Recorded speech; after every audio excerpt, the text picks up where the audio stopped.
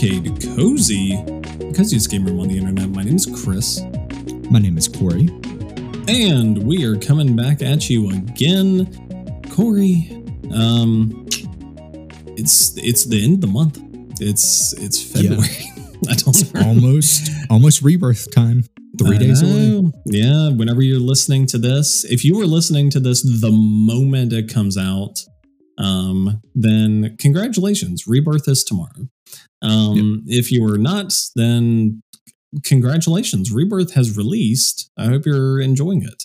In my case, spoiler alert, I have been pretty firm. I am not gonna do my boy Ichiban wrong. I'm gonna keep on with him until I'm finished up with that. So I've gotten a taste of Rebirth. I played the demo. We talked about it last week. So I'm not too worried about it.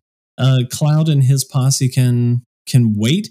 Speaking of Corey, I'll ask how you're doing in a second. But Rebirth reviews came out.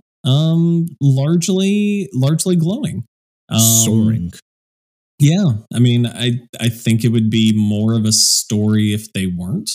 But yeah, by and large, just everybody's super excited about it. There are the only thing that stood out to me and like reading a couple is that some people were not like super hot on some of the open world stuff. A little bit of like, little bloaty, little just kind of, side quests that didn't really feel super meaningful or were just kind of there to pad out the time. And it seemed like, some people were like, we could have dialed this back a little bit, could have streamlined this. But by and large, like even the people that I heard that from, they were still like, I mean, they're doing something right though, because I'm still playing it. Like even whenever that stuff's not really doing it, I'm still just loving what Cloud and company are putting down. So yeah, I mean, game looks good. People are excited. I'm excited to dive into it. Once I see Ichiban and Kiryu and everybody off into the sunset. Yeah, no, I'm very close to being done with Infinite Wealth at this point. I'm sitting, I think it was like 83% on the main story quest line is what my PlayStation app was showing me. So I'm like, I might be able to wrap it up by Rebirth Day. I'm in the boat now where we talked about it earlier today. Where I'm like, okay, I want to wrap it up, and I'm not trying to speed run to the end, but I want to wrap it up before I jump into Rebirth. But I would expect next week we to be talking about Rebirth. But that's for next week. And that, it's not out yet. We have games to talk about that are out now already that we've been playing. Yeah. Speaking of Corey, let's dive in to games that are out now and we could be playing, but also we're not quite out now.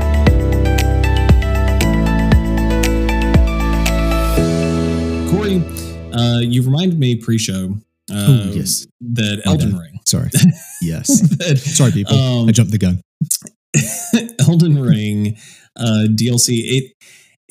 It sometimes, we talk about a lot of things. Sometimes I just forget.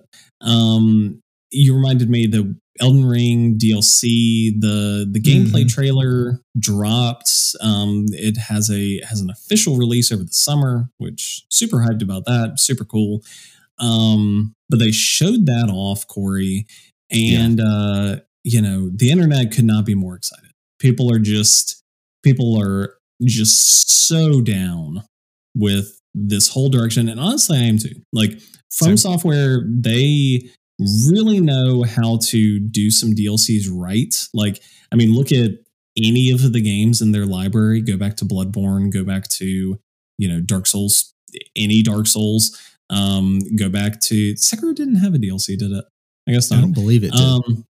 Yeah, but all of these, I mean, they go all out. They build it out. They really, for people who are really into the lore, they do a lot of things for you. For people who are just in for the challenge, most of the time the DLCs have the hardest bosses available in the game. So I mean, it looks like this is not going to be any different. Corey, what in there got you the most excited? I mean, all of it is extremely exciting. Don't want to get into too spoilery of it off the gate here, just in case some people haven't played it. But it looks like you are going to be following into Mikola's dream from Moog. I can't remember technically what this Moog's title was, because there's two Moogs in the game, but he's the one with the lava palace. I think I could be wrong or misinterpreting, but I think it was the Moog Lord of Blood. Yes. I think it was that one specifically. That sounds right. But looking at what the director has said, he said the map size for Shadow of the Erdtree is going to be similar to Limgrave, which is crazy to think about. I'm like, okay, that checks out for the $40 price point as well. And everything that they're bringing in, new weapons, new different like magic spells, just spells. I can't. It's been so long since I played it. I can't remember the in-game terminology for some of the things, but effectively, like the pseudo abilities that come with weapons, they're introducing new forms of that as well, new enemy types, and of course, massive bosses who will rival Millennia, which is kind of scary to think about, as she is one of the hardest bosses ever. She is the hardest boss I've ever fought and defeated. Well, I don't know. Sephiroth in Kingdom Hearts 2 might give her a run for her money. But that's a topic for another day. But I think the new villain that they're showing off, Messamir the Impaler, baller name. They do a lot of things right, from Soft, in all of their games in terms of like titles for your enemies. And Messamir the Impaler does not disappoint, in my opinion. And I'm hyped for that fight. He will kick my teeth in multiple times, but I'm ready for it. But and we can dig into it a little bit just in kind of what they're setting up or not, just to like not put out a lot of spoilers, but it does play into one of Elden Ring's like more confusing bits, in that like 2/3 of all major characters in the lore have an M name.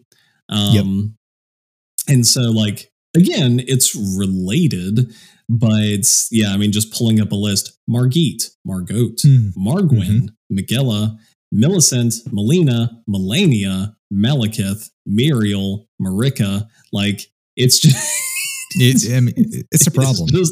It's a lot of M names. And so the fact that like the big one on display is now it's Mesmer, which, to be fair, it could have been, they could have put it a lot closer to Melania or Melina or Marika. It could have been Melissamer. It could have been Marasimer. Who knows? It could have just been Alan. It could have been Alan. Yeah, you could have named him Alan the Impaler, and we would have been like, what? Yeah, exactly. What's Alan up to? But yeah, other than that, I mean, Mesmer the Impaler, strong name. Yeah, it is. But to really answer your question, what am I most excited about here? It's a summer release, perfect time for this. I'm very excited to be back into the Lands Between in Elden Ring. We talked about doing a spoiler episode like a year and a half ago after I had wrapped it up after Goaty, and I think it's going to be time before this to finally do it, because I'm very excited to jump back in the game. I don't know if I'll continue with my same build I had before, or this feels like an incredible time to also just jump back in with an entirely new build as well, and really just get my teeth back into the game in general, because it is truly a masterpiece, one of a kind. Games for the next like 5-6 years are going to be trying to emulate what Elden Ring did. And why try to go with the pretenders when you just play the real thing? And I say that in jest and jokingly. But yeah, that's what I'm excited for. It's perfect peak summer vibes, and I'm ready. I'm ready for it. Yeah. One of the interesting things too, which I wasn't super aware of, but the director Miyazaki has brought up, I guess, afterwards. But that's like, because going into DLCs, it can always be kind of, it can be weird because you wonder like, oh, well, if you maxed out the game, what if you come in and then you just steamroll all of this content? He came in after the fact and said that the DLC specifically will be using a leveling system that they borrowed from Sekiro, that has a which I don't fully super remember, but where you have an attack power stat that is unique to the DLC areas. So basically, they are making it so they're doing some voodoo behind the scenes to make it to where okay, yeah, even if you just completely built it out and made this OP thing in Elden Ring, that may not necessarily apply going into you can use same character, same build, same equipment, whatever, but you may be limited by this new stat that's coming into the DLC. Which is interesting, just to see how that works. I mean, I don't really have any doubt that it's gonna be fine, just given knowing FromSoft and knowing how they balance things like this. I'm sure it'll be fine. But it is an interesting thing because it effectively sets up okay, you going into it, boss one, you're not going to steamroll anybody. It's not like you're going to roll into this and just be blowing past everybody. It's probably gonna hit you right from the gate. So I'm interested to see what that's gonna look like. Summer release date too, super exciting. It's last year I don't think there was a whole lot of summer stuff. I mean, you had Pikmin 3, Street 4. Yeah. Street Fighter 6. Street Fighter 6. Diablo 3 came out. Well, the big one was, so Final Fantasy 16 was the big one. Came out in June. But yeah, I mean, Immortals of Avium? That came out. Yeah, I mean, summers notoriously are pretty light. So the fact that that's coming out right in the middle of the summer, I think is pretty solid. Yeah. Excited about it. June 21st, I think. Oh, that's sick. Great date. Yeah. Feels great and I love it. But yeah, I also agree. I think it's a great time to have our little Elden Ring spoiler cast, talk about it because, I've never been as excited, to see kind of the progression of some of the lore. I mean, I got really invested in Elden Ring's whole, who's Mikola, who's Melania, who's Moog, who's Margowin, who's show me the family tree. Yeah, I want to unpack this a little bit further, and it seems like Mesmer is a part of that to some degree. So we're gonna learn some stuff, and I'm excited. Also, same day as the Elden Ring DLC video, we had a Nintendo Switch partner showcase. Yes, we did. Which was, relatively, partner showcases are usually relatively light because it's not, it's stuff that's coming to Switch from other developers, not Nintendo. So it was, or not necessarily not Nintendo, just, not core Nintendo properties and stuff. They're not showing off, they're not going to show off the new Mario or new Zelda or whatever at a partner showcase. But they showed a couple of things. Namely, they showed and confirmed some of the Xbox stuff. Yep. So we had Pentiment. We had Hi-Fi Rush. Yep, Grounded. Which, granted, those are releasing a little bit later. They're not immediate. I think Pentiment was the same day or the netimext day. Something Pentiment's like that. out. Yeah. Grounded is out. I don't okay. think Sea of Thieves and Hi-Fi Rush, those don't come out till like March onto PlayStation. Okay. Yeah, so those which I think was kind of the speculation, was that like that was a little bit of why Xbox wasn't like wholeheartedly just announcing these things, is probably because Nintendo had a showcase and they were just, they didn't want to maybe steal the thunder. Maybe they didn't care. Who knows? Maybe they were just playing it close to the chest. But yeah, those are coming out. I think a big one that they announced was Epic Mickey coming out with a remaster called the Epic Mickey Rebrushed. If you remember this was a Wii Mickey platforming game with Oswald the Rabbits, and I never played it, but I heard really like it kind of has that cult status. Like people really got into it, who were into it. Just really interesting aesthetic. And but yeah, that's coming back to Switch soon. What else did they show, Corey? Grounded doesn't come out till April 16th. Oh my gosh. My bad. Oh no. But they announced Star Wars Battlefront Original 1 and 2 with full multiplayer, like 60 people. And I am gassed up about crazy. That. I played Star Wars Battlefront 2, specifically Galactic Conquest. So much growing up. It was my jam. I loved it and love it to the moon and back. I played Heroes versus Villains on Mos Eisley also. Yep. Forever. I have like a core memory of seeing that game for the first time at my mom's best friend's house in Atlanta that we had gone to visit, and her kids were playing it. And I'm like, what? They have a game for this? And I forced my mother and all of her loving compassion as well to buy me that game that day. And she did. And, shout out to her. The goat. Love it.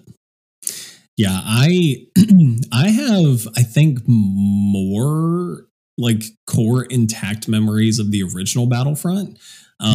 Because like I never owned the original Battlefront. I owned 2, but a buddy of mine had the original Battlefront. And so like I have very, anytime I would go over to his house, I remember playing that. And so like most of my memories as because it wasn't until 2 that you could actually play as Jedi. Was that right? Yeah, I believe so. I think 1 is just like all troopers.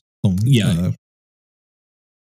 And that's what I remember more. Like I remember more like Bespin and Hoth and like a number of those maps and those kind of like things so much more than I do like the Jedi running around and stuff. Not that stuff wasn't cool, just the fact that like that is the stuff that I really, whenever I think about Battlefront, it's completely detached from like Darth Vader running through and just ripping everybody apart. It's very much like, it's a war game where it's like the Battlefield equivalent kind of thing.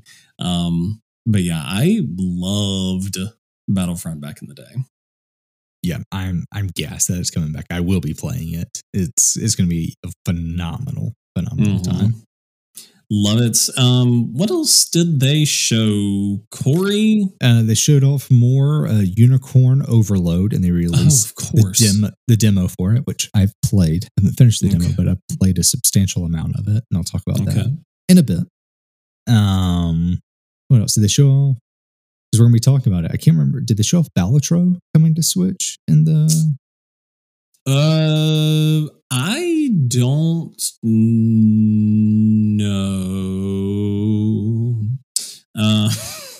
know. I watched kind of highlights, so I didn't see it. It's possible it could have snuck in there and been a part of it, but I am not privy to that. Okay.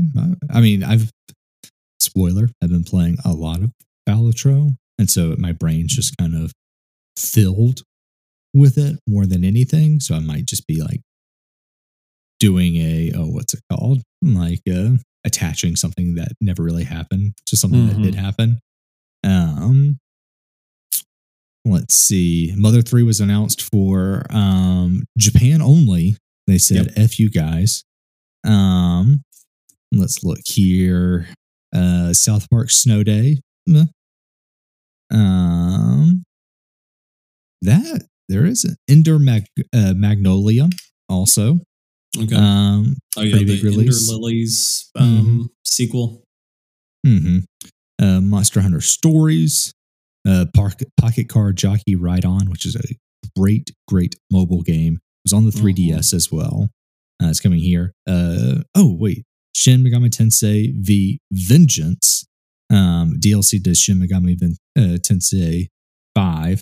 Not sequel, but like DLC to it, where effectively is another 80-hour like side different avenue you can take for that game, which is effing wild. Yeah. Kingdom Come Deliverance Royal Edition's coming to Switch as well, which I am shocked. I do not put. We had this conversations a lot of times about, the Switch's hardware is outdated, but it's not really that outdated. Like, let's not it's fine. I have very little faith that it can run Kingdom Come Deliverance. No offense to I have played that game. I played it on PS4, I believe, and my PS4 had a rough time running that thing. Okay. Phenomenal game. Very much medieval simulator. Highly recommend it. Though it's maybe not the funnest game. But those are the big things, I would say. Okay. Yeah, lot of interesting stuff. The Shin Megami, I guess I missed the Shin Megami Tensei 5 Vengeance, V for Vengeance. It's wild. Is it do you know if it's a DLC or if it's a new version? Because usually they come out with that where it's like might be new version, because Atlas does do that. But they came out and said it's a different 80-hour story that's attached onto the game. I'm like, isn't the isn't the original main story like 80 hours? Yeah, that's what it looks like. At least looking at this, it's like, it's a different scenario that just mainly like has a similar beginning, but really diverges during the from the middle on. And looks like to do both the core game and whatever this new thing is, it takes like 160 hours. So that's absurd. It's ludicrous. Yeah. Atlas does not care for your time, my friend. No, they do not. Yeah. They did. They would release Persona 6 already, but what? Ouch. Corey, let's kind of dive into some what we've been playing, because you brought it up and we might as well talk about it.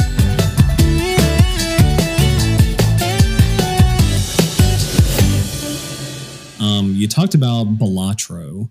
Yes. I'm going to say Balatro because I don't really know. You've said it a couple of different ways. I don't really know. Who knows how it's said? I heard about Balatro from some other podcast, and then you mentioned that you were playing it. And I guess I just thought that it was on Steam, and maybe it was initially, or maybe it all released at the same time everywhere. Who knows? But whenever I went to look it up, it was like, oh no, it's on like literally everything, PlayStation, Switch, and just all this kind of stuff. So I did download it on Switch. I did play about a half hour. Nice. I haven't played a ton. Corey, you have played. You told me pre-podcast that you were like world leaderboards. You're about to beat the game. I almost beat the game. Okay. So you seem better poised to kind of explain to us what Balatro is. Yes. Tell us about it. And so it is a roguelike deck builder. Tell me if you've heard that before. But instead of something like Slay the Spire, which I've never played, it is poker. You have a 52 card deck, and you are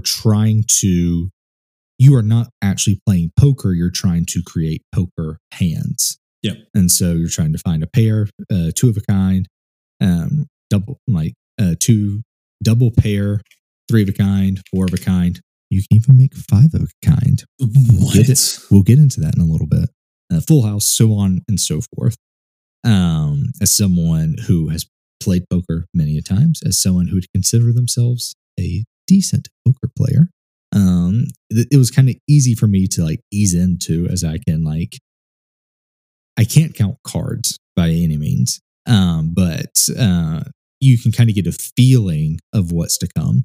And so to give a little bit of early aspect of what the game is again, you're making poker hands. And so you draw, I think it's 7 cards. So it's way more than, it's 7 cards. The deck I'm using gives me 8. There's different decks you can use. And what you're trying to do is you'll lay down, as an example, let's do a pair, which is 10 times 2. And that's how many chips you're going to get. And so for whatever cards you play, and so if I lay down 2 10s, it's going to add 10 onto my 10 of chips. So I have 20 chips. Then it's going to add another 10 and have 30 chips. So times that by 2, now I have 60 chips. So for that round, I have won 60 chips. My goal total to play across anywhere, depending on what deck you're using, 3 to 4 hands, sometimes more, sometimes it can be less, is to get X amount of chips. So early on, it's you need 350 chips, then you need 500 chips, then you need 600 chips. But for the final, you have a small blind, big blind, and then I can't actually remember what they call the last one, but I always just call it the boss. You have a boss. I think blind. It calls it a boss blind.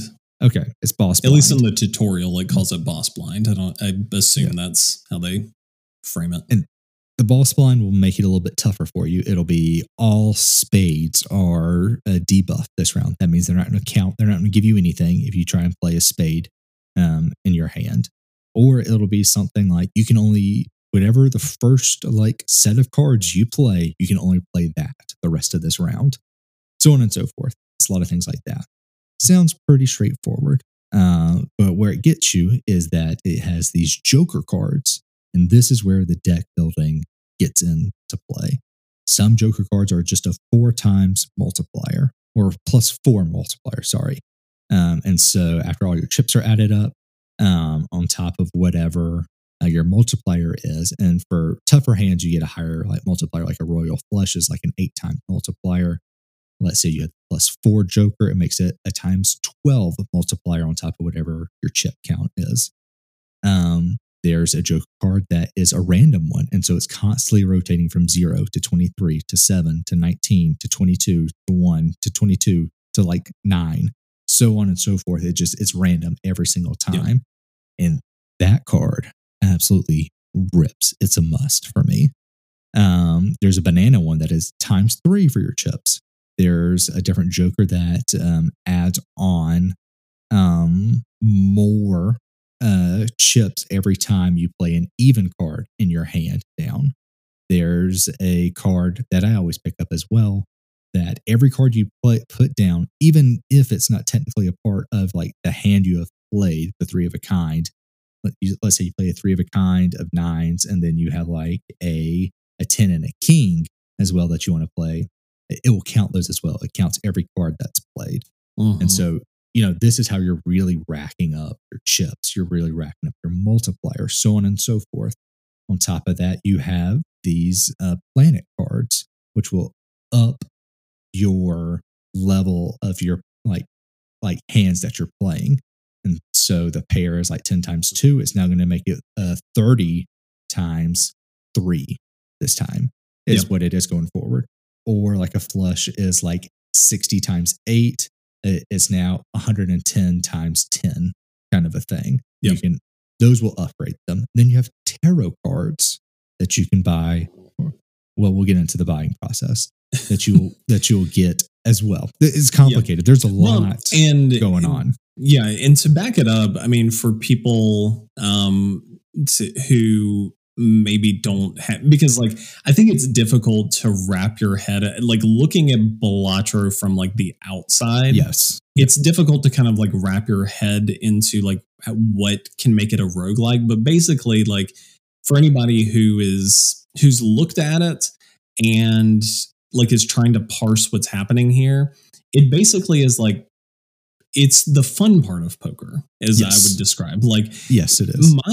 My thing with poker is like I'm going to throw a little shade onto like my family for a second, but like last summer, whenever we went to the beach, like we would sit around and people would be like, let's play a card game.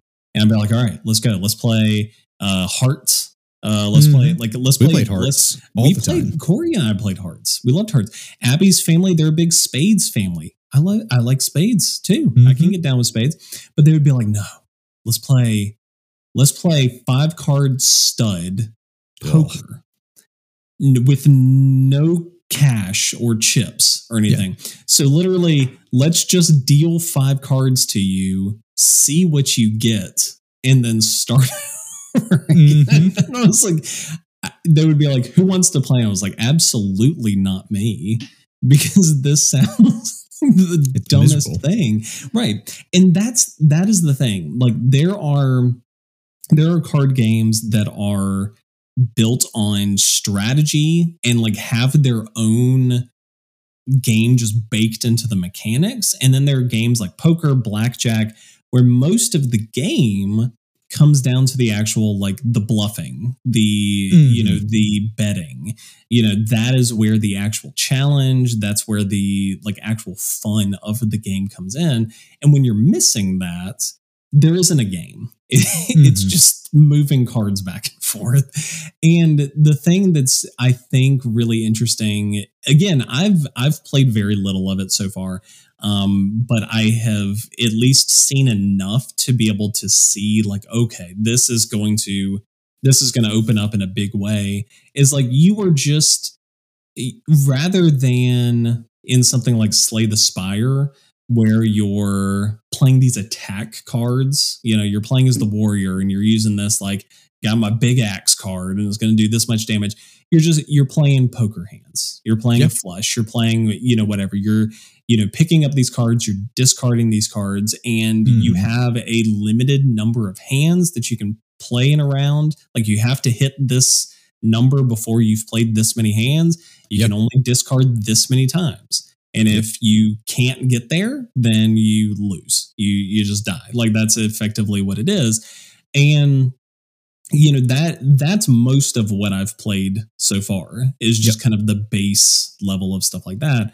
But you do the interestingness of it, because you were talking about multipliers and all this kind of thing. Like, the actual cards themselves are just kind of similar to like in blackjack, where like a 10 is going to be valued as a 10 always. Like it's going to be this thing, like the cards are intrinsically like valued this very certain way, but you can see where all of in similar to something like Slay the Spire, again, this may kind of go over people's heads who haven't played it, but like, something like Slay the Spire, you start out and you just have like, oh, I have an attack card and I have defend cards. Like that's it. Like a very basic set. But then you can get to the end where it's like, oh, like every time I attack, it draws me 2 cards. And then whenever I draw 2 cards, it deals damage to them. And then it does this thing. And then it's on, like, it's this roller coaster of chain reactions that are happening because your deck is built out a certain way. That's the stuff that, like, at least I'm getting a glimpse of, where it's like, okay, you get this Joker card that buffs a multiplier whenever you play a diamond, or you get like this thing. You are building it out in a similar way to how you would another deck builder, where it's like, all right, I've finished this round. this Joker seems really geared toward like getting some flushes. So I'm gonna build my deck this time around really buffing up those flushes. And so it seems like it's taking the, in a way, it's making itself a lot more accessible than something like Slay the Spire, because it's speaking a language that people already understand, or at least that more people probably understand. They're not trying to teach you like, okay, again, with Slay the Spire, like this is a warrior, and here are all of these new cards you've never seen before, and here are all of these synergies you've never conceptualized before. With this, it's like, no, you know what a flush is, or even if you've never played poker, you can guess what a pair is. You can guess what two pair is. And when I say to you, if you play a two pair, I will buff your multiplier +8, then people can kind of be like, okay, that's a good thing, I guess. And so it does make it, at least even from that like short little just couple runs, 30-minute session, I was able to pick it up enough to be like, okay, I get what's happening here, but also at the same time being able to see the depth beyond it, where it's like, okay, I also see how this is going to get a little nuts after a while. So, you did very well explaining that. Thank you. I was having a tough time describing what was happening in my head. No, I find it just incredibly enthralling. It's so fun being able to, like you said, like cultivate like this run. Well, early on, I got a Joker card that it ups the multiplier by 4 by destroying a Joker card in front of it. You can have up to like 5 Joker cards. I'm like, oh, my goal right now is just to get a lot of money. And so you can get a lot of money in the game, however many hands you have left. You always get $4 at the end of every round, plus however many hands you have left, plus however many discards you have left as well, depending on the deck you're using. So I'm like, I'm just going to try to find a way and rake money, buy all the Joker cards I can in the shop, because after every round you can go to the shop, and I'm just going to let this Joker card butcher every single Joker card I'm buying. And I'm just like, I racked up the multiplier to like times 56, which wasn't enough at the end to also put that in perspective. Like, this was my best run I'd made using this, but like I designed the run. I'm like, it's money buying Joker cards, and like if I find any really good Joker cards, I'll just put it in front of it in my set of Jokers. That way it doesn't get destroyed. But I was just chopping and changing like the entire round, because I'm like, I just have to get this thing up as high as I can. And like this idea of every time like you lose, you have to start from scratch, and you're learning different ways to play. Like you said, there's a hearts one, but there's also a diamonds one as well. And I had both of those. So I'm like, screw every black card I come across. And eventually I had like a tarot card that would change all of my cards to one suit. And I'm like, it's random. You don't get to choose.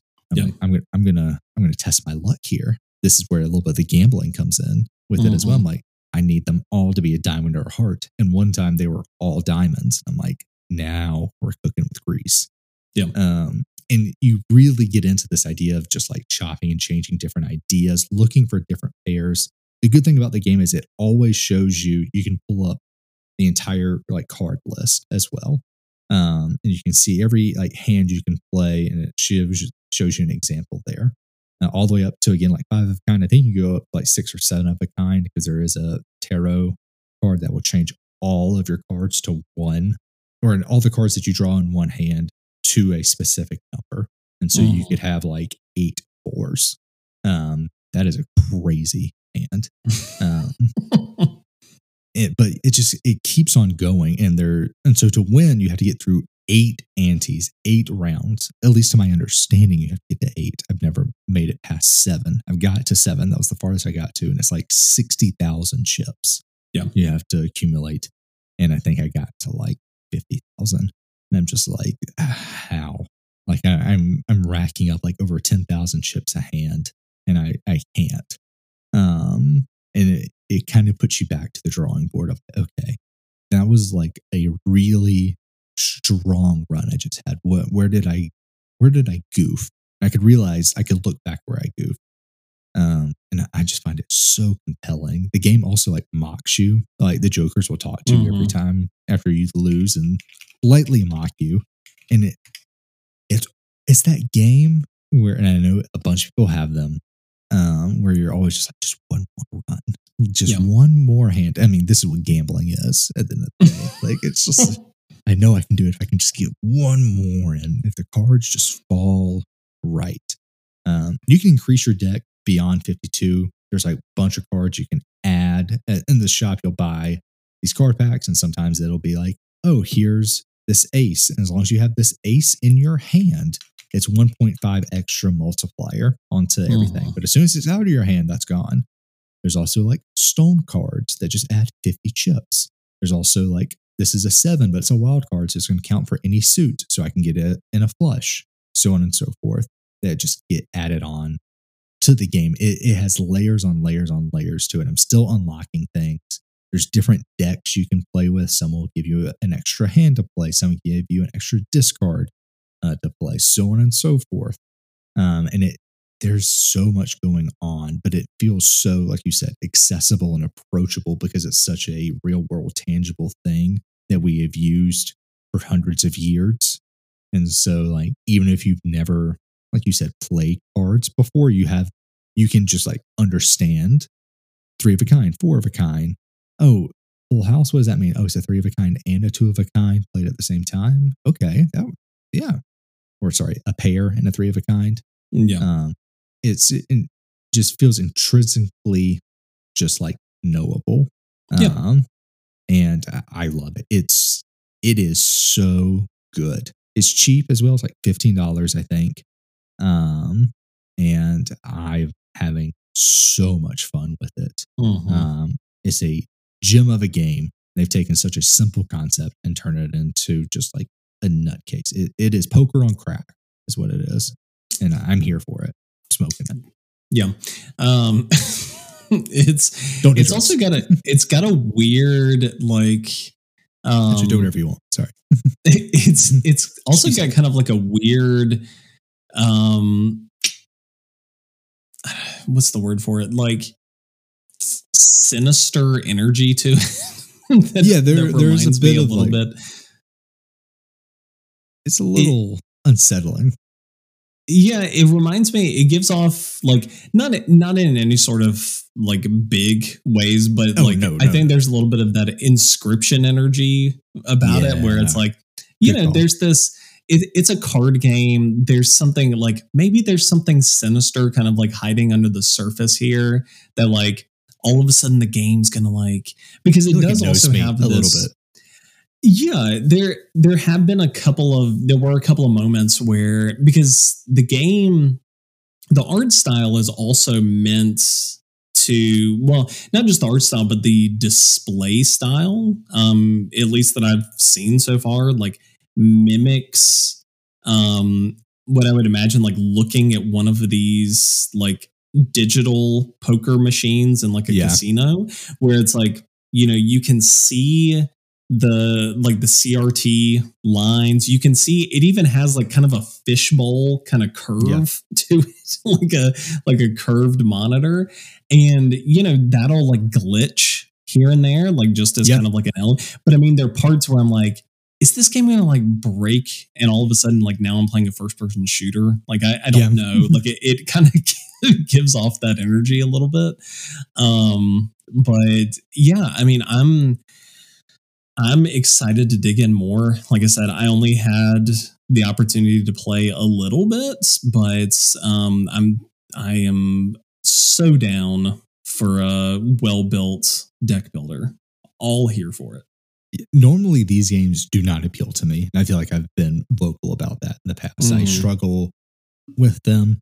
They don't quite scratch that right edge. This is scratching the perfect itch. It is truly incredible.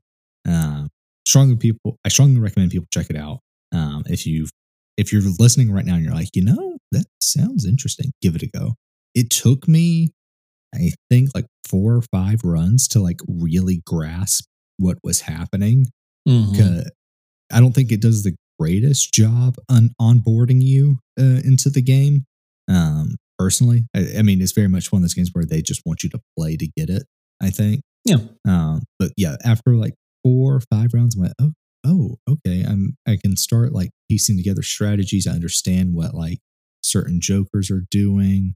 I know what like I should be looking for. Like, I mean, there's plenty of times where I have like two pairs or like a double pair of 4s and 2s. I'm like, this isn't worth it for me to play because I haven't like upped this level for this card and I'm deep in. I'm just going to discard these because I can look at my deck and see what other cards I have still that haven't come to my hand yet. I'm like, there's I mean, this is where a little bit counting cards comes in. I'm like, there's a high probability I get some like jacks and maybe a 9 in here and I can have a different full house. Let's discard these and bring these in. It's just, there's layers. It's an onion. Peel it back and enjoy. Yeah. It's got that, it's the purity of American culture that we love so much. And it's called gambling. Yes. And we love it. And we're here for it. Mm-hmm. Yeah. Corey, I'm excited. You claimed this is already your goatee. You said, I said it's a contender. You laid it down and we're like, this is game of the year. It's a contender. It's a contender. Okay. It's up there in the top 3 right now with Helldivers 2 and Infinite Wealth. Okay. In February, when there have only been a couple of games that have come out, that's pretty impressive. I'm still playing Helldivers 2 and it absolutely just rips. It is outstanding amounts of fun. Yeah, I'm excited. I'm excited because even the CEO of what is it, Arrowhead, he said, he was like, people who haven't played it yet, just wait. It's probably it's going to get better. So I am kind of excited with, how much people are enjoying it. I'm excited to see how much even better it's going to be once I come around and you and I can dig in and have some fun. Diving and spreading democracy. Yeah, boy. The only other thing I've been playing, still more Infinite Wealth. Like I said, I'm not giving up on Ichi and his crew. I'm not too far behind you, I don't think. It's a lot of the some of the, usually around this point in the game, you start, like in Yakuza games, you start getting some of those payoffs, like, this person betrays this person and this person shows up out of nowhere and you thought they were dead. Like it's always that kind of stuff. So we're kind of at that point, like where some of the big, soap opera, like shocking moments, to be continued kind of stuff starts popping up. So a lot of that's happening. It does kind of seem like it's gearing up for whatever the end game is going to be. Obviously, like there's a whole lot more. I'm in chapter 11. There are 14 chapters.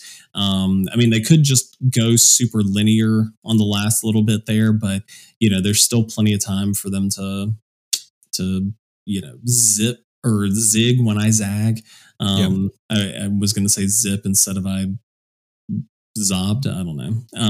But it's still great, still super cool, still just loving all the classes, loving just the little interactions that you have. That's one of the things that I don't think we've talked about a ton, but there's a whole element of like a bingo card, like a bingo thing. It's not really like a game, but it's the way that they structure like these little side conversations that you have with characters. So, you'll run around and it'll have this little, conversation with Tomizawa. And he's like, I used to love drawing. Don't do that anymore. And you're like, that sucks. You should get back into drawing. It's like, maybe, I might give myself a pen and paper. And, you have this little character moments where you're getting to know the characters a little bit more, and then you complete, quote unquote, you complete bingo, and it just kind of like, as you unlock those, it's just kind of like an arbitrary little thing for them to package all that stuff into. Right. But the actual like little stories that you're getting from it, because the drink links, like those big things that you're kind of building to as you're getting their relationship further along, that was there in the original. But with this, these smaller little sub stories of sorts like are really cool in just kind of helping build out, like, getting to know each of these characters as like, oh, well, they like thrift shopping, and they really love this type of music, but they don't really like this type of food. And it's not worth anything. I mean, you do get benefits from actual like carrying out the conversations, but it's like, it's not moving the story forward. It's just little flavor kind of stuff, but it's super cool. I feel like I'm getting to know the party members so much better than I ever did. And I'm really enjoying it. I'm really enjoying all of the just like extra little stuff that they're kind of sprinkling in there. And I, like I said, I don't want to break it up to go into Cloud's whole thing, because no offense, Cloud, love Cloud, love all those guys. But that party makeup does not have the same level of like wholesome energy that Ichiban and Kiryu and Tomizawa. Like, I want to roll with them and give them their due, and then I'll join up with Cloud and his merry band of weirdos. No, I mean, I very much agree. I am loving the bingo boards. And I think why I like it so much is because a lot of times in JRPGs and games like this, the secondary characters, the party characters, they have personality. They obviously have character, but it's usually like 2 to 3 different kind of things. It's, oh, this person's from, I was in a rich family. I learned how to bare knuckle fight because my dad wanted me to be like, learn self-defense, and maybe some other thing of like, I really, really like steak. And like, that's kind of like the characters, like 3 pillars of like what outside of like their core backstory. I feel like what Infinite Wealth is doing is like, they have gone and like written and created characters that have life and have experienced a lot of things before meeting you. Like, they have an entire life outside of you. They've tried so many different things. Like, you learn so many different things about Adachi and Namba in this game that you never learned in the original Like a Dragon. And again, they're just breathing new life into these characters and showing like there can be more outside of like these general vague ideas that are often attached to the party members. It's no, they're a fully functioning character. They could be the main character, but Ichiban is. But these people easily could be. We could take him out of the spotlight.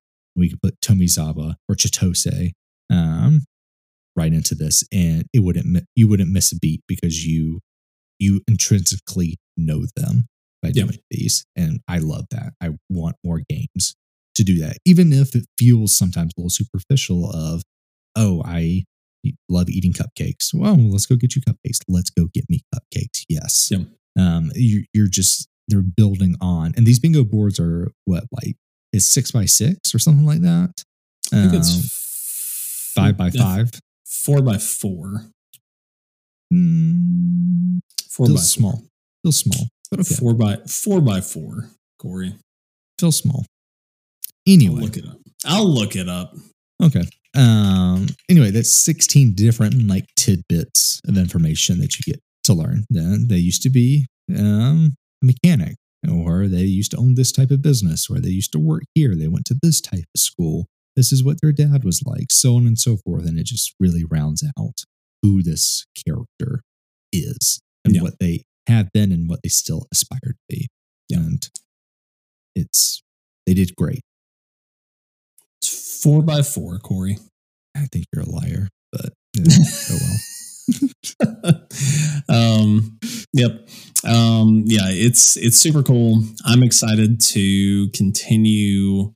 Um, Again, it's just, I mean, it's the thing that Like a Dragon does so well is like, I don't know that I've touched more than like, I don't know, 5 to 10 of the actual like sub stories.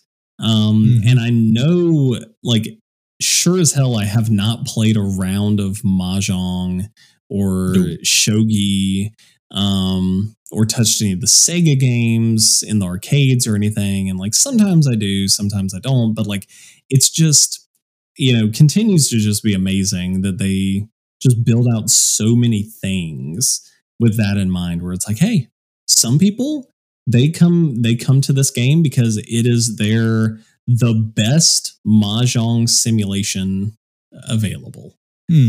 Or or we are porting in the best version of Virtua Fighter 4 that you can play on modern consoles. And for some people, they just want the core story. For some people, now they want the Animal Crossing experience. Who knows? But like, they're giving everybody something, and you pick and choose, and you create your perfect little pizza, and then you roll along. And yeah, we do not deserve the Yakuza games. They're too pure for our land. I mean, we deserve them, but yes, they are very pure. Yeah, but Yeah, I get what you mean. I have to say that. That's just, you're not wrong. Corey, what else have you been playing? I checked out 2 other games. I spoke about it a little bit earlier, so I'll jump into Unicorn Overlord.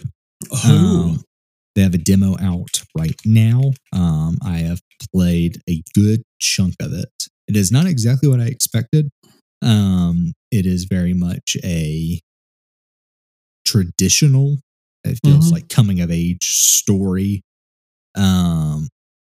where you are this titular prince trying to reclaim his kingdom. And you are picking up a merry band of heroes as you go. What threw me off is I never played quite a game like this. It kind of has like a paper style overworld where you're going from town to town, trying to reclaim different towns and like set up garrisons and different bases. And you're fighting against the evil emperor to do that and his minions. And so you will create units in the game, like battle units with your titular prince and his like companions. And it's not quite like a turn-based JRPG in the traditional sense, where you're thinking where like, okay, we go into combat. Here are your move sets. And you're going to choose like a regular attack, magic, all that whatnot. They have a pre-assigned like set of moves that they are going to do. And so your prince will do like this sword strike that will help heal him and his allies. And then your secondary character will then do like riding on a horse with a spear and do like this wide sweep attack. And then the enemies will go. And then if you don't kill them, and if you have more health, you've won the round and the combat's over. And then you'll go again, and it plays out exactly the same. And so your units have like this set of skills, and you're trying to mix and match to find the best synergy between them. And you'll start out in an open area trying to reclaim different parts of this area. So you can move further into this empire to again reclaim it. And you can create like up to initially like 2 different unit types, or deploy 2 different units. And so you'll have like 4 characters out there or 6 characters out there, depending on how many you've unlocked and how many like you're allowed to deploy. And they can enter combat up to 9 times before having to rest and whatnot. So you're moving them across this little paper map. You're telling them where to go. You're not like actively controlling them. It's like a click and go kind of a game. And they'll run in, and you can see the enemies moving, and you'll move into them, and they'll do the combat sequence. And again, you do have no control. It just plays out how it's designed to play out. And eventually, once you overcome the enemies, you'll gain new bases, gain different unit types, and you can go to stores. And then it gets a little bit more traditional at that point of equipping them with armor, accessories, weapons, having potions, XYZ, so on from there. It's pretty straightforward. I'm torn if it's my cup of tea or not. There's parts of me that really like I could get my teeth into like building, because you can build up to a 6-man unit. Eventually, it shows off early on everything that you can do. It does the thing where you start off really, really, really powerful, and then it cuts you off at your knees effectively. Just to show you what you can do. I'm like, I could really get into like this whole idea of like, oh, here is my like frontline heavy damage dealer. Next to him is the big knight with the shield who's always going to guard them. Have a mage in the back, some cavalry units, and maybe a rogue who like can never get hit because he's so evasive. Like something like that, like building different unit stacks. I could see myself getting into. The rest of it felt kind of just disjointed. It could have just been because it's early on, it's so tutorialized. So much of it, what's happening. There's parts where I'm like, I feel like this unit's way too strong that I have, and you're making it really easy for me, but these units are way too weak. I feel like I'm being forced into like situations where you want me to fail. That way you can then show me, oh, this is how you succeed instead, like tutorial, like prompt. It doesn't, I would say, feels like it doesn't put its best foot forward early on, but it has enough of like good bones effectively to make me be like, okay, I can play up to like 3 hours of the demo. I've played about an hour and a half of it, and enjoyed it, but also parts of it where I'm just like, I don't know how well this would play out in the long run, but I saw enough to want to see another, like finish out the demo effectively. I really like the art style. The art style's phenomenal. It's gorgeous. That's a huge plus for me. But I don't know. I've never played a game like that where it's just like, it's effectively just a narrative novel with like some strategy in there. But you're effectively just deciding like what's the best combination here for these units, and kind of just like, all right, let's hope it works. And so it's I think, I mean, they've described it a couple of different ways. I mean, it seems the most like kind of a real-time strategy game, but I know that it's not exactly quite that. It's made by Vanillaware, who, if anybody's familiar with Vanillaware, like they have a very specific art style that is like, it's very, beautiful, like 2D art that's kind of like almost kind of like flash animated. Like it's not it's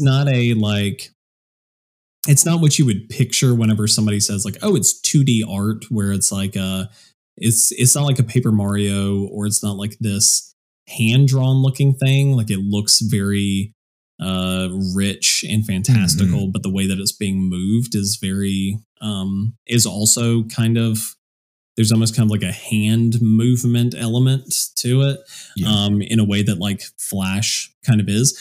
They most recently they made 13 Sentinels, Aegis Rim. They've also made Dragon's Crown and Odin's Sphere, and another number of other games that were like, I remember Dragon's Crown especially being kind of like a cult classic on the PS3. And yeah, I mean, in general, Vanillaware's always kind of landed in that camp where they are, I don't know that they have ever been anything other than like a cult classic. I think they have such a rabid fan base of people. And then coming up on like 13 Sentinels, like to the point where like 13 Sentinels was, high up on many people's Game of the Year lists whenever it came out. But even that also had a similar kind of structure where it was like, by and large, it's a visual novel. Yeah. But it's also, there's real-time strategy elements in it. And there's this, and it's also 13 different stories. And so, I mean, it's very high concept. There's a lot of different stuff happening. And I feel like if it clicks, then it clicks. Like it goes hard. But it's probably something that can take a little getting used to if you're not like super zoned into whatever Vanillaware's thing is, which I think has been what's kind of kept me from playing 13 Sentinels, is just like, I'm worried that I'm not going to be in the right headspace and it's not going to click with me.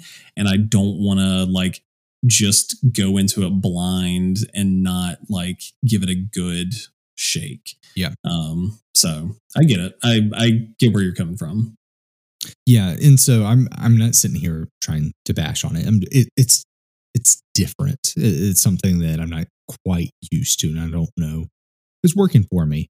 But I do want to go and see it out and like finish it out and be like, okay, let's decide. Do we want to pick this up and like really go for it, or maybe like sit on it for a little bit longer? There's no rush, obviously, either way. There's some good things, and then there's some things that, again, like I said, just didn't quite work for me. But it's just so different that I might just not. It might just be an acquired taste. Yeah. And then the last thing I've checked out was Deep Rock Galactic Survivor. Okay. A very similar game to Helldivers 2, but also very different. You play as a dwarf. You are mining, and your goal is, it is also kind of a roguelike. It is a roguelike, where you are running around this small map trying to mine different resources, gold, like the, not mithril. I'm using generic fantasy names. Yeah. But different types of ore to collect these valuable resources. And you're also trying to kill out the queen, or the big bug, because in each of these maps and each of these runs, you have thousands and thousands of bugs that are trying to kill you while you're mining. And so during this whole entire time, you're not pressing anything. It's Vampire Survivors-esque, actually, more than anything. Your dwarf mines on his own, and his weapons fire on their own. And after a certain amount of kills, like Vampire Survivors, you'll pick up enough gems to where then you'll either get a different weapon, you can upgrade your current weapon, your mobility speed, your mining speed, so on and so forth. And you're just like a roguelike, but Vampire Survivors, you're just building out a different set of skills every single time. There isn't a ton of variety, I would say, but like the sheer like panic of like, okay, I want to get this much gold. That way I can level up here these certain skills, because there are permanent upgrades after that you can like save up and get between rounds. Like I want to be able to save up, build up these, but I also need to have enough to where I can heal myself as well. That way I'm not going into the next round with half my health. Yep. And you're so on and so forth, running around mining. You're trying to get supply drops, so you have to mine out a bunch of these different crystals around where the supply drop is. That way it can like ring down. But the entire time you have enemies crawling in on you. So many of the pathways are so narrow, and you're just creating so many of your own as well by mining through different crystal rocks. And like, well, they're closing in on me, but if I go right here and mine through quick enough, I'll be able to like escape. And then they all have to funnel through here. And so I can now like get a bit farther away and like maybe lose them for a little bit and mine over here before they catch back up to me. It's a very simple concept. Like I said, roguelike Vampire Survivors, but you're a dwarf. It's underground. After you defeat like the big bug, big bad of each level, you have to like make it back to your ship within like 20 seconds where it's going to leave you. So it's this like race against time to get back. It's easy breezy. I like it a lot. I got it for like $8 on Steam. It's a lot of fun. Just it scratches that similar itch that Vampire Survivors did for me when I picked it up late last year. And yeah, check it out. The art style is really good. It's like this like cartoony, like big bright colors, pretty bubbly. You get to play as this dwarf who has incredible one-liners. And yeah, it is a good time. I have found like bouncing between that and Balatro, Baltro, whatever you want to say. Baltro. Yeah, these are great like pick up and put down games. Like, ooh, yeah, I can play this. Like the runs on Deep Rock Galactic are like maybe 3 to 4 minutes at most. And so it's like, oh, I can get a quick little run in. That's not going to hurt anything. I was listening to you the whole way through, and I was like something's not clicking here. I feel like you might be talking about something else. Is it Deep Rock Galactic : Survivor? Yes. Yeah. Okay. Yeah. So it's a spin-off of Deep Rock Galactic. Yes. That's why did you say that? I said it initially, then I dropped the Survivor, and so sorry I've confused people. Okay, then I just missed that. Sorry. I was sitting there and I was like, I feel like Deep Rock Galactic is not that. It's not. No. Okay. Yeah. Sorry if there's been confusion. Yeah, I said Survivor initially, and then I dropped it because it's just too many words. Sorry about that. So, but yeah, Deep Rock Galactic Survivor, I think recently, full on released. I think it was like in alpha, beta, whatever last year, but actually had a release. Whereas like the original Deep Rock Galactic is a first person thing that's been out for a long time. Yes. So yeah, spin off of that, but super cool. I mean, sounds super neat. I've seen that I've also seen that pop up a couple of times, and I've heard interesting things. Yeah, I think it's really enjoyable time if Vampire Survivors or a more action style roguelike compared to Balatro is your speed. Give it a look because it is a great time. There's a good bit of like depth to the game. There's different like styles of dwarfs that you can play that you have to unlock that have like different benefits when you go into a mission. Different weapons you can unlock as well. It's just fun. It's one of those things where I don't really have anything negative to say about it. I don't know if I can bring in like overwhelming like positive praise to it either. I don't know if it's doing anything like incredibly super original. Maybe I haven't played enough of it to see yet.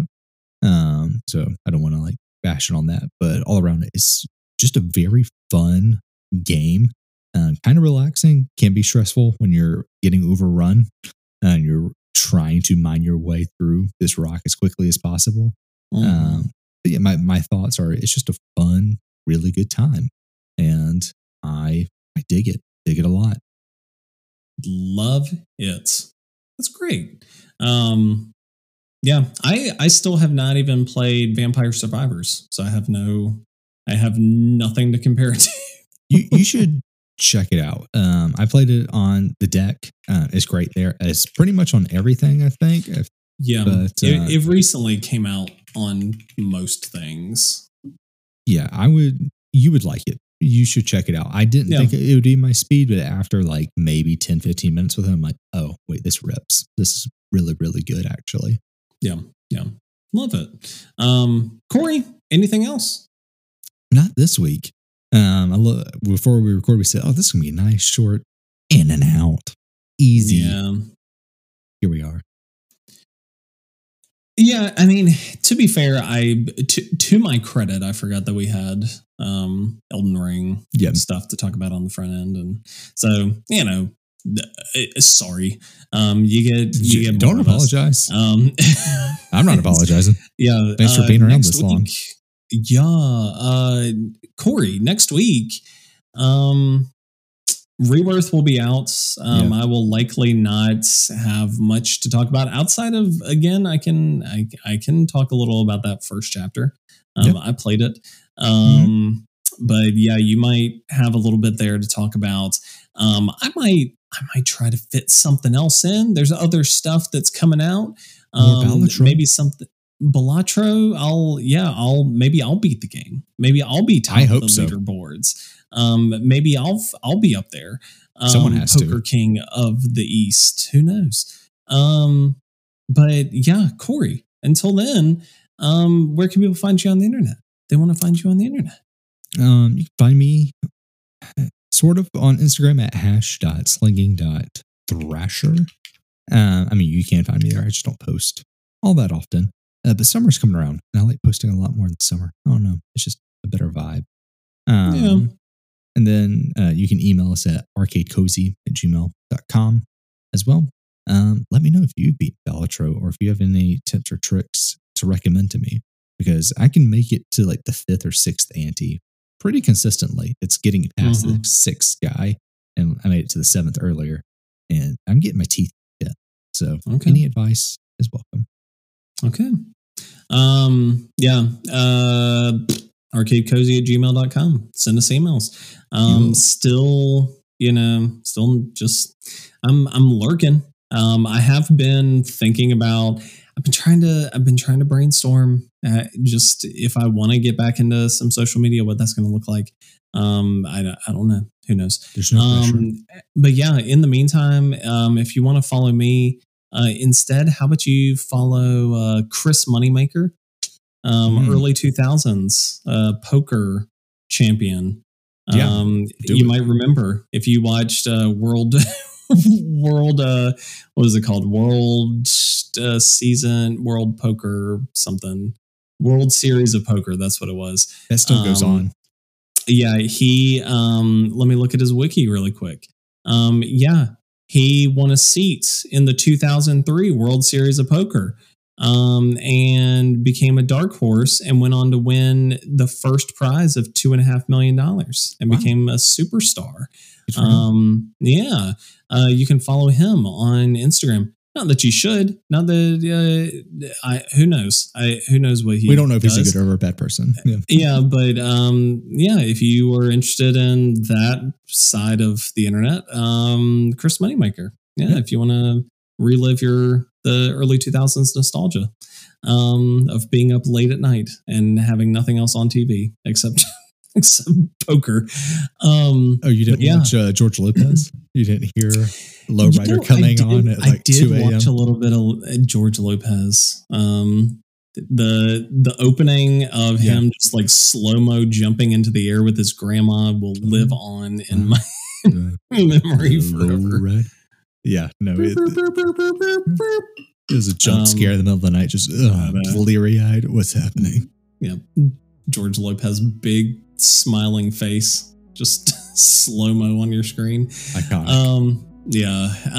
But yeah, Corey, until next week,